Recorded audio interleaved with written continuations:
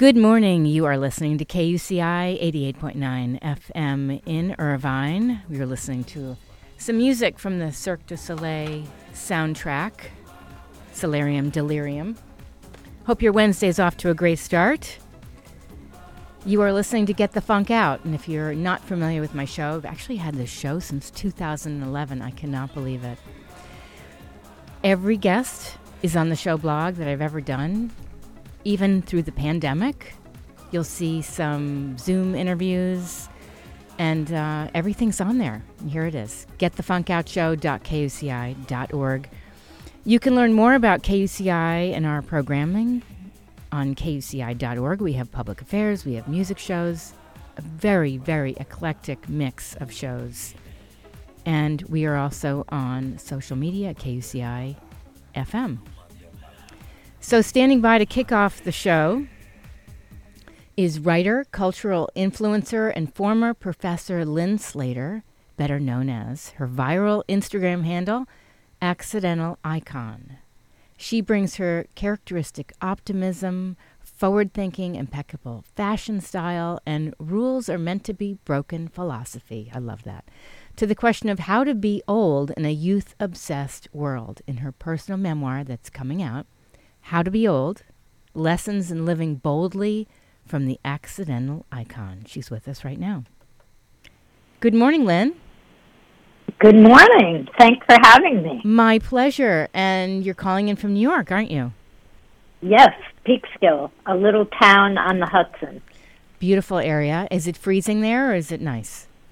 It's actually raining. Oh, well, spring's around the corner, so. Yes. Can't wait. So, Lyn, congratulations. This is your first book, isn't it? It's my first non-academic book.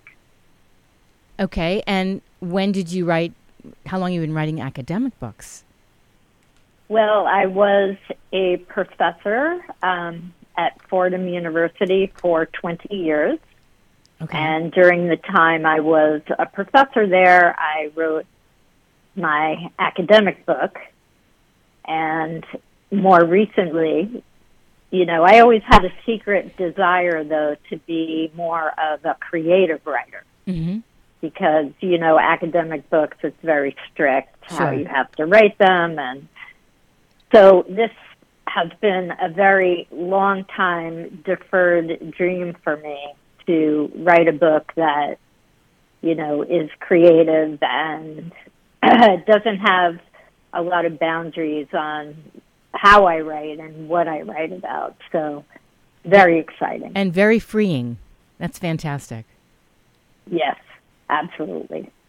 So how did you become the Accidental Icon? When did this come about?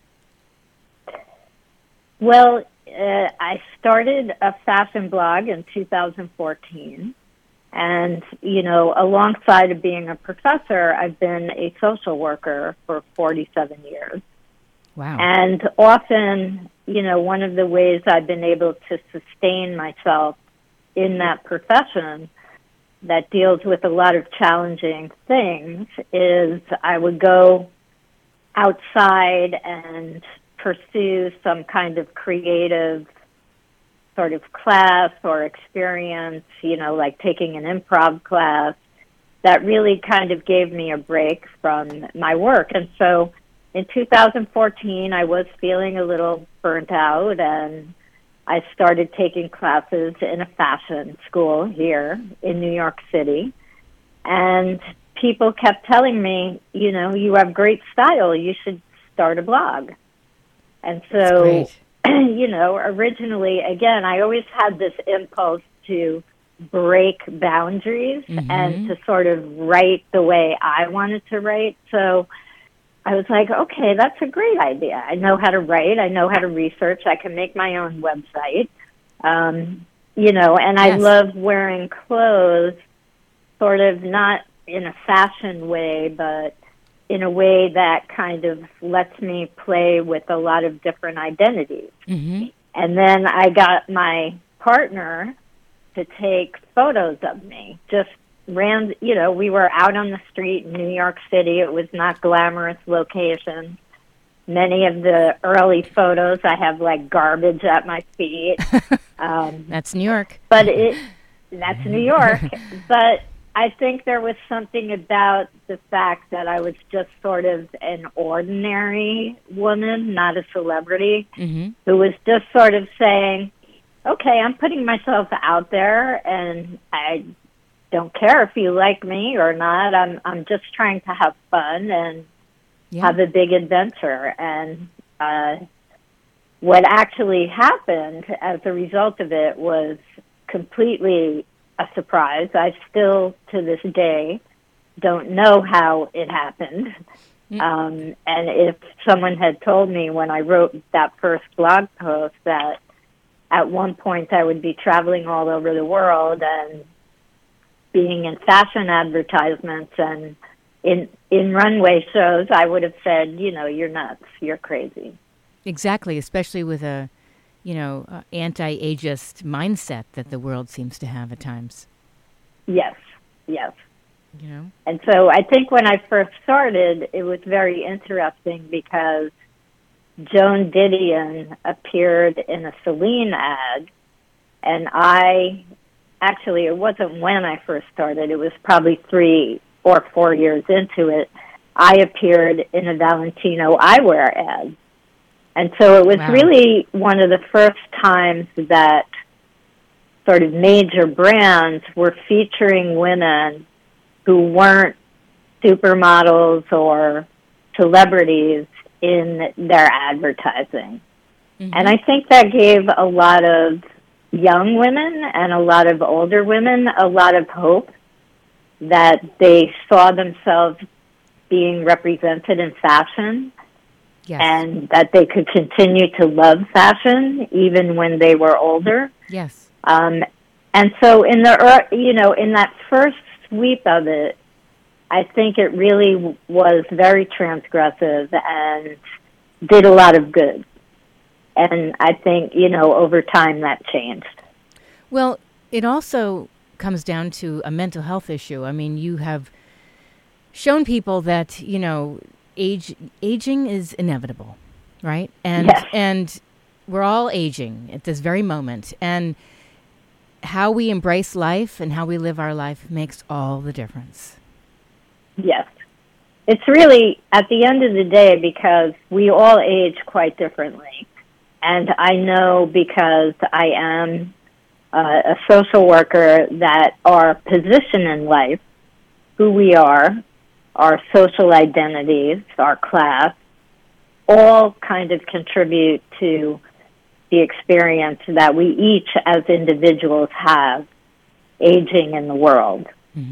And so I think the one thing, in spite of all of it, including what society tells you, is that you can control how you think about it, how you think about being old. And there's actually some really wonderful research done by someone called Becca Levy. Oh, yeah, I know her. And she has, she's really found that if you have negative thoughts of being old when you're young or sort of getting old, that it literally will take 7 years off the end of your life and put you at risk for cardiovascular disease and other things like that. So this culture we live in, sort of fueled by the youth and beauty industry, is really harming people physically. Yes. And so not just their mental health, which we have lots of documentation about, but this fear of being older is harming you physically, and it's interfering with the good health that you could have when you get older, and it is more effective than buying a cream that at the end of the day is not going to do anything for you. Because as you said eloquently, we're all going to age. It's inevitable. It is. It's a runaway train. But it could be a good could be a good train ride. Absolutely. And, I think what I often tell people is that it really is not all that different from other times in your life. Because if you look, in my book, I cover a decade of a life. But if I look back at other decades of my life, I always had challenges. I always had opportunities. I always had losses and setbacks. And then I also had victories and celebrations. And that's really the same. It's different because your body is different, but as a woman, my body was different my whole life. It's different when you're pregnant. It's different when you get menopause. Sure. It's different when you're in puberty. So, it's the same, yes, but different. Yes. That's how I describe it. If you're just tuning in, I'm in conversation with Lyn Slater, better known as her viral Instagram handle, Accidental Icon. She has a new book coming out, How to Be Old, and Lessons in Living Boldly. And what I wanted to ask you next is, where do you think that your self-confidence and your resilience come from? Where does that emulate? Have you always been like this?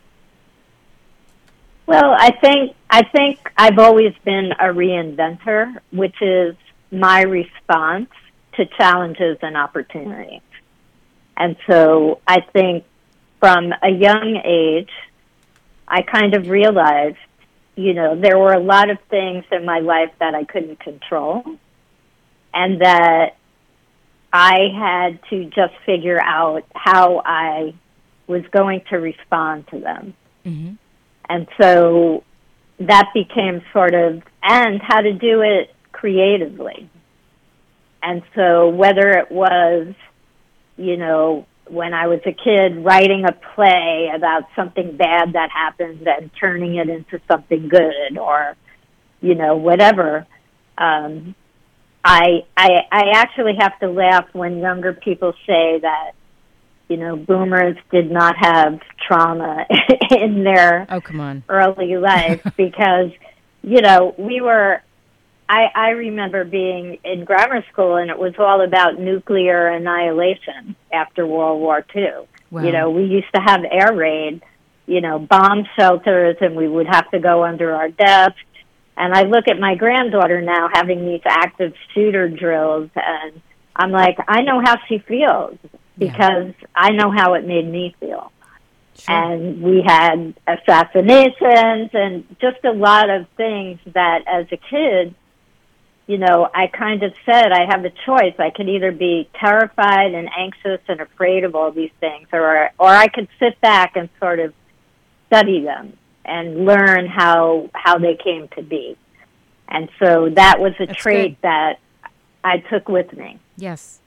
You can't help but learn resilience in New York, though. I don't know, where did you grow up as a child?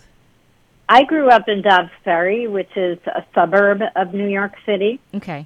And then for the first time I lived in New York City, I moved there at the age of 39.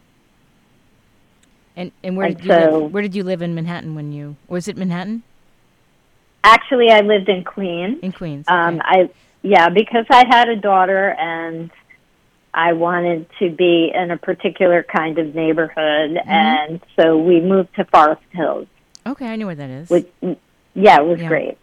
And then over time, as my life changed, myself and my partner are we call ourselves urban nomads, and we would migrate to different neighborhoods sort of when we felt like we wanted to change. I like that. So, we lived in Greenpoint, we lived in Williamsburg, we lived in Long Island City, we lived, ended up in Manhattan for the last 10 years before we moved here on the Upper East Side, East Harlem border. Okay. That's great. New York has so many diverse, wonderful neighborhoods. It's amazing to have that kind of lifestyle to hop around and experience it. Yes. And we were always going to places that were being reinvented when they were being reinvented. So all of the places that we lived in were being reinvented by creative people. And, that's sort of how we are. We both had very serious day jobs. but we met in a bookbinding workshop, and our whole relationship really was much more about supporting each other as creative human beings. And so that was part of why we wanted to be in environments where there were a lot of other creative people. Yeah, it's good for your soul. It is. You know, I want to back up. At the beginning of the conversation, you mentioned Becca Levy. The reason I know her is because I was fortunate enough to be accepted into the Age Boom Academy, which is Columbia University's program in the School of Public Health and the School of Journalism. I don't know if you've heard of it, but I met Becca because this was all online. It was during the pandemic in 2021, and we studied ageism and the effects of isolation, social disconnect, when families or people are pushed to safety because of COVID, that actually results in health issues and depression and things like that. And I love that you are a role model in so many ways, because it can be very detrimental if you buy into all of the, messages in society about aging and, when are you going to slow down? You're this age. I've heard that. I've heard people say that to me. And I'm like, slow down, I enjoy having these new experiences and being open and having this nonlinear life. Yes, and having more time, right, to do it compared to when you were younger and raising families, if that was your choice, and, making your way in your career and things like that. And I think, at the end of my book, it's very interesting because I feel like at some point I really lost control of what I wanted to say, and the media and other people started to say it. And one of the things that the media positioned me as was this role model for how, everyone should age, without identifying the privilege that I had, in my life that enabled me to do this. And I think that one of the things that I've become very interested in, and will probably be my next creative project, is that I think we needed to do a lot of pushing back against ageism with a lot of positive stories, but I think we've kind of gone too far. And so we now have these two polar opposite ways that the media and social media are presenting aging. And so on one hand, you have this decline narrative where you're decrepit and demented and disabled, and you're a drain on society, and you're ruining it for all the generations behind you. Ugh. But then on the other hand, right, you have this ageless, highly resourced, perfectly fit, I can run a marathon and do anything in the world I want, and I don't need anything from anybody ager. Interesting. And I think that is very dangerous, because we're putting forth this message that successful aging is up to you as an individual, and that it's about what you buy and how much labor you put into your appearance and all sorts of other things. And I think the reality is, for most of us, and I put myself squarely in this place, is that the reality of aging is in between those two poles, right? Yes. That there's lots of wonderful things about it, but there's also things that you're not saying, like, okay, come on in, I'm opening the door for you. And so I think the danger of the idealized ager is that policymakers and innovators and designers are only going to relate to the two extremes. Right. And that people in the middle right, who are in that place where they're not millionaires, but they're not poor, they're not going to get what they need. Yeah. And so I think we need to show and represent that person who is sort of an ordinary person. And when I started Accidental Icon, I positioned myself as an ordinary woman who had an interesting life. And so I think we have to show those ordinary older people who are having interesting lives but are not lying, right, about the challenges that do come with age. Exactly. Yeah. Any points you would like to highlight in your book? I know, we don't have so much time, but maybe a couple of stories or some highlights. Well, I think in the beginning part of the book that I'm talking much more about sort of my relationship with clothes and how I used them to sort of construct this identity and this persona, or my alter ego, as I like to call her, the Accidental Icon. Mm-hmm. And that in the early years of doing it, it was really a pleasurable and creative sort of experience. And it was really when I was blogging. And I think when I made the transition to Instagram and influencing is when it began to sort of go downhill for me. In what way? And well, I think, number one, I totally did lose control of the story that I wanted to tell, which for me was not about aging.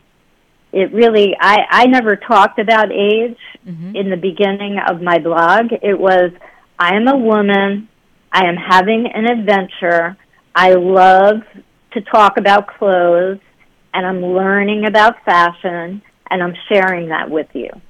And that's why I think I had most of my followers were young people in those years. Okay. And so I think over time, you get positioned, right? Mm-hmm. And in my early press, they talked about me as, this is an interesting woman, she reinvented herself, etc. But then over time, when the press mentioned me, it was in the context of being a Instagramma or senior influencer. And I am like a very rebellious person, and I'm like, I'm not playing this game. And that is the second part of my book, all the things that led me to like walk away from this life that had sort of spun out of control. And a lot of it was because of the impact social media had on me. Yeah. And that in this sort of rushing, scrolling, 24-hour-a-day digital world, I kind of lost myself and my capacity to be reflective. And so I think I came to that point right before the pandemic. I was pretty miserable, and then the pandemic stopped everything and gave me the time to think and sort of pivot once again. That's fantastic. And so, I want people to know that mistakes, and I have a whole chapter on it, mistakes are just as important in moving you forward in your next reinvention as are the successes. Yes. And so my current reinvention as a writer really came from some of the mistakes I made at the end years of doing Accidental Icon, but yet now have become sort of metabolized and are part of who I am today and where I see myself going. You know what, Lyn? Excuse me. I don't see it as a mistake. I see it as just a stepping stone onto something bigger and better or more insightful for you. Well, I think, I'm someone who likes to take responsibility, not in a way to torture myself. I feel good when I take responsibility. And, as a professor and a social worker, I understand that certain people in the world are perceived as having power and actually do have power. Sure.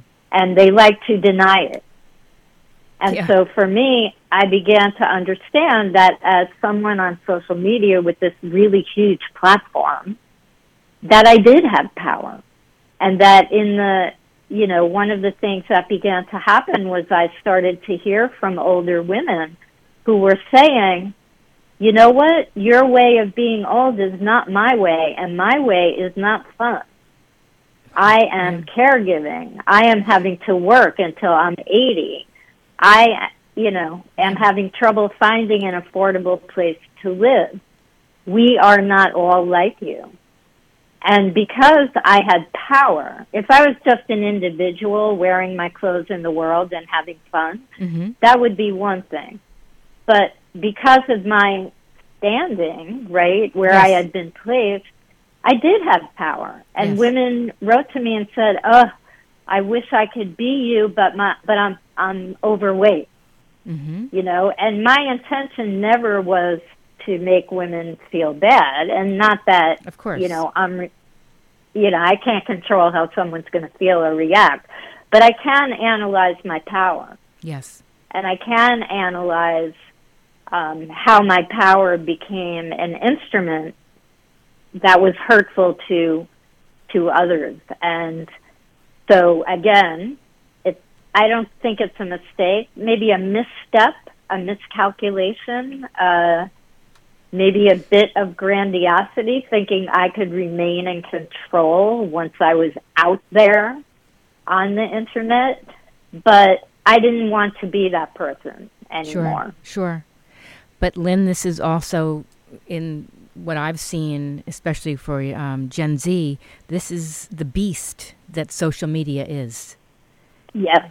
It can be wonderful, and then it can just bite you. It can just make you rethink, wait, I wasn't trying to be that person, but now people see me as that, and then you just want to, just retreat and rethink, and it sounds like that's what you did. Yes, and I've been in conversation with a lot of young influencers who have quit. We call ourselves reformed influencers because of the terrible mental health issues, the stress and the depression and, all of the things that it caused them to feel. And they're quitting too. Yeah. So I think, now this whole influencer culture is really being challenged and questioned. And, there was just a mind-blowing, horrifying article in the Times about young girls and pedophiles and sexual abusers, like using Instagram as sort of a new market for images of young girls that are in these accounts being run by their parents. And it was absolutely horrifying. Everybody knows about it, but nobody is doing anything. So, there are, initially for me, it was so democratic because it allowed me to be in a world of fashion that the gate had been closed. And sort of all the early social media bloggers, fashion people kind of crashed that gate down. Yes. And so in those early days, yes, it was so empowering. It was so transgressive. But once you enter that beast of social media, right, you no longer have control. Exactly. Yeah. And you don't know where it's going to take you. You're not in control. Absolutely not. Absolutely not. And I thought for sure I could keep control, but, so part of my book is a cautionary tale about social media. That's good. We need the beginning shows how it could be used for positive things. And I've tried to use it more recently in what I post and what I talk about as a way to get back to those early times. But I'm finding I get much more pleasure from my Substack, where I'm writing and I have a great community of people who comment, and it feels much more like being back into my blog, which was a lot of fun. That's great. That's amazing. Well, we have to wrap up, but first of all, congratulations, because I know your book is coming out. Is this the 12th? Is that when it's coming out? Yes. And it's available wherever books are sold? Yes. I put all your information on the show blog, which is getthefunkoutshow.kuci.org, and I would love to meet you in person sometime. Same here. It's been a great conversation. Well, thank you so much for calling in. This was wonderful. Thank you. Be well. Bye-bye. Thanks, Lyn. I've been in conversation with Lyn Slater about her upcoming book, which is coming out March 12th, How to Be Old, Lessons in Living Boldly from the Accidental Icon. And she also has her Instagram handle, Accidental Icon. Lots of great lessons in this book. If you missed any part of this conversation, it will be up on the show blog within an hour after I wrap. And the show blog is getthefunkoutshow.kuci.org. If you want to find out about being guest, you can send me an email to Janine, Janeeane, @kuci.org. And if you're not familiar with our shows, we have public affairs shows, music shows, very eclectic mix. You can visit KUCI.org, and we are on socials at KUCI FM. We're going to take a little break, and then we will be back. You are listening to KUCI 88.9 FM in Irvine.